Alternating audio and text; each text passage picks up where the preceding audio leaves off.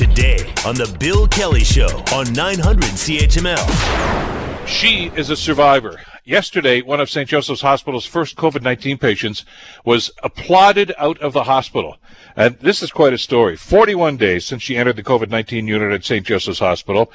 6 COVID-19 tests are being released. And finally, 2 negatives. And day before yesterday, she was sent home. Finally. Helen Keane is her name. She's a warrior, she's a survivor, and she's with us here on The Bill Kelly Show on 900 CHML. Helen, thank you for joining us. Good morning. Oh, good morning, Bill. Nice to be here. First and foremost, nice how to you be home.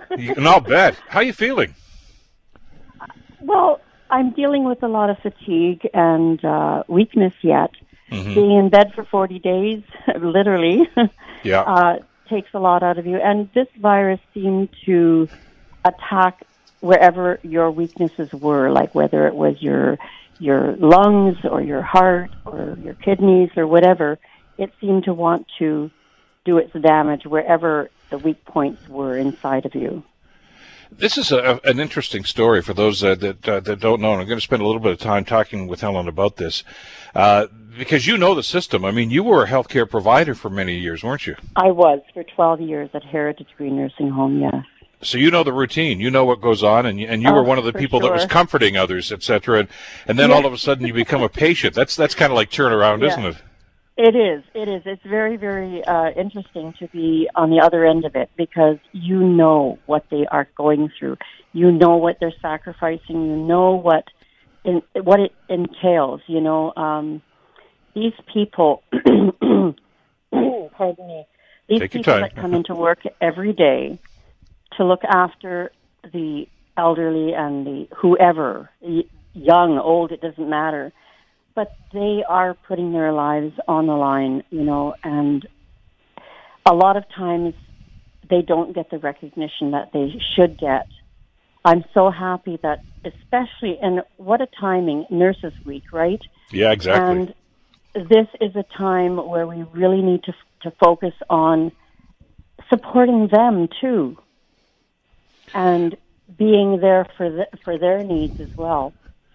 Well, and I'm glad that's happening. A couple of weeks ago, I had the premier on the program, and you know, we talked about long-term care facilities like Heritage Green, where you used to work, and it's problematic because there's a lot of stuff going on with government, and I don't want to draw you into the politics of it. But I said, you know, Mr. Premier, I said you've got to make this a priority. Now, his mother-in-law, as I'm sure you know, is a resident in one of these facilities, and she's in lockdown right now.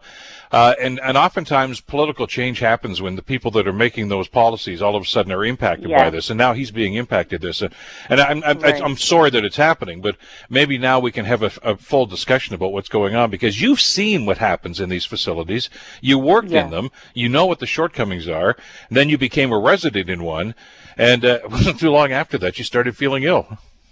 Yes. It didn't take very long for me to realize that I was in trouble. It started with a really, really severe cough. Like, I could not talk for 2 minutes without coughing or having a coughing spell. So I went to my room and I self-isolated, and it was Sonny, the nurse at Cardinal. He came in the next morning and he said to me, Helen, he says, you've had a fever through the night, you're coughing nonstop. I really feel you should be going to the hospital, you know, and I just dreaded it because over the last 2 years, I've had so many hospital stays with my 3-artery bypass surgery 2 years ago, a staph infection. I was in for a week it went into my blood, and just so many different things happened to me where I was in a hospital setting. So I dreaded it. I dreaded going. But did you know in your heart of hearts that you had to go? I did. I did. You were feeling that lousy. And it wasn't just for me either. It was for everybody else in the retirement home. Like, you're really aware of the fact that if you're carrying the virus, I mean, what's it going to do to everybody else, you know? Mm-hmm. So at the least, I wanted to know if I had it or not.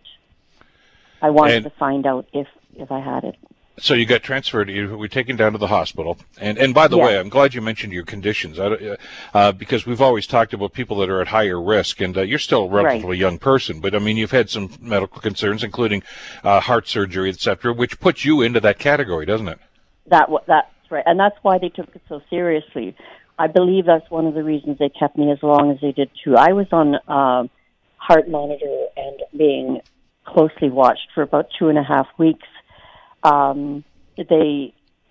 They monitored me, and once they felt, I remember the doctor coming in the one day saying to me, "Helen, I think you've turned the corner." He said, "I think we're okay." He says, "Now it's just a waiting game of getting the 2 negative results." And trust me, when you're waiting, you are really anxious. It Minutes feel like hours of it. Huh? Just you can't even imagine. When I got the first negative last Tuesday, when I got the first negative, and I thought, maybe.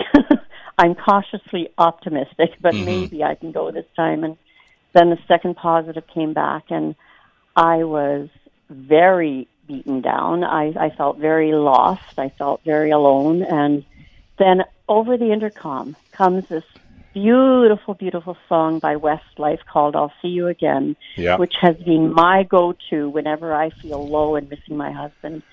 And they played it. They said, "We have this song that we want to play for Helen," and they didn't have to do that. No, but that tells you an awful lot about the staff there, doesn't it? That's right, absolutely. And that's what I am so grateful for, is they made it personal. They looked after my emotional status quo as well as my physical condition. It was an all-encompassing care that I got. Well, it gave you a boost when you really needed it. I mean, because you were there, you had that one negative test, and you thought, God, "This is it. We're close. We're close." You could see the finish line, and then you got that positive, and obviously that takes the wind out of your sails, and they know that because they're they're caring people, and that song, as I'm told, really lifted your spirits at a time when you really needed it. Absolutely. Well, when I first got to the hospital, for the first 3 days, I don't really remember very much at all, but I remember one night the nurse came in and she said to me, she says, "Helen," she says, "is there anything I can do for you to make you feel less isolated and lonely?" Because she knew that I have always had difficulty with nighttime missing my husband. And she said, "We have the computer in here in the room. I can put something on for you. What would you like?" So I told her about Westlife and I told her about the song. And she put the playlist on for me, and I went to sleep with that every night until my daughter, Heather, was able to get my cell phone from Cardinal to me. And I thought to myself, how wonderful is that?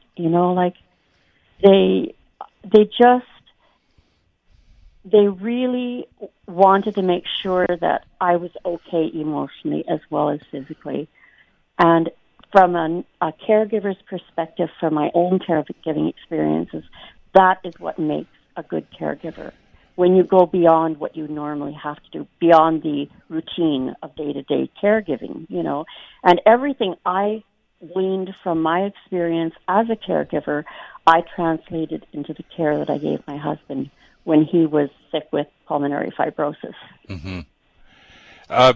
Talk to us about that element. We're talking, by the way, with Helen Keane, who is she's home now after 41 days in the COVID-19 ward at St. Joseph's Hospital. It's a long time. And we talked about how great the staff are there, but how did you maintain contact? I mean, with family and others, because obviously has to be some restrictions. Well, you're given a phone, and you're given internet capabilities, and you're given a TV that's free. You don't have to pay anything for it. But the phone, the first couple of days, everybody was trying to call it. I think there was about 6 designated lines for patients to use. So it was a hit and miss. There were sometimes I got through, sometimes I could not get through. And the same for people calling me to find out how I was. So it was pretty restrictive the first week or two. But when Heather brought me my phone, I now had internet like I had my data on my iPhone. I could look up stuff. I could phone people. And that's when FaceTiming came in, and my grandchildren, and my granddaughter was expecting her third little girl, baby girl, and we didn't know, when she was she was very close to delivering, and she had her baby while I was in there, a little baby girl. Her name's Daisy. And she also felt the impact of having to be in a situation where she was alone. Her partner was there with her at the end of the delivery, but she was on her own, and it impacted her tremendously. And my children, so many aspects of your personal life change drastically through something like that, something like this happening. I think I feel the worst for people out there who have lost loved ones through this pandemic because they couldn't be with their loved ones during those moments where they were letting go.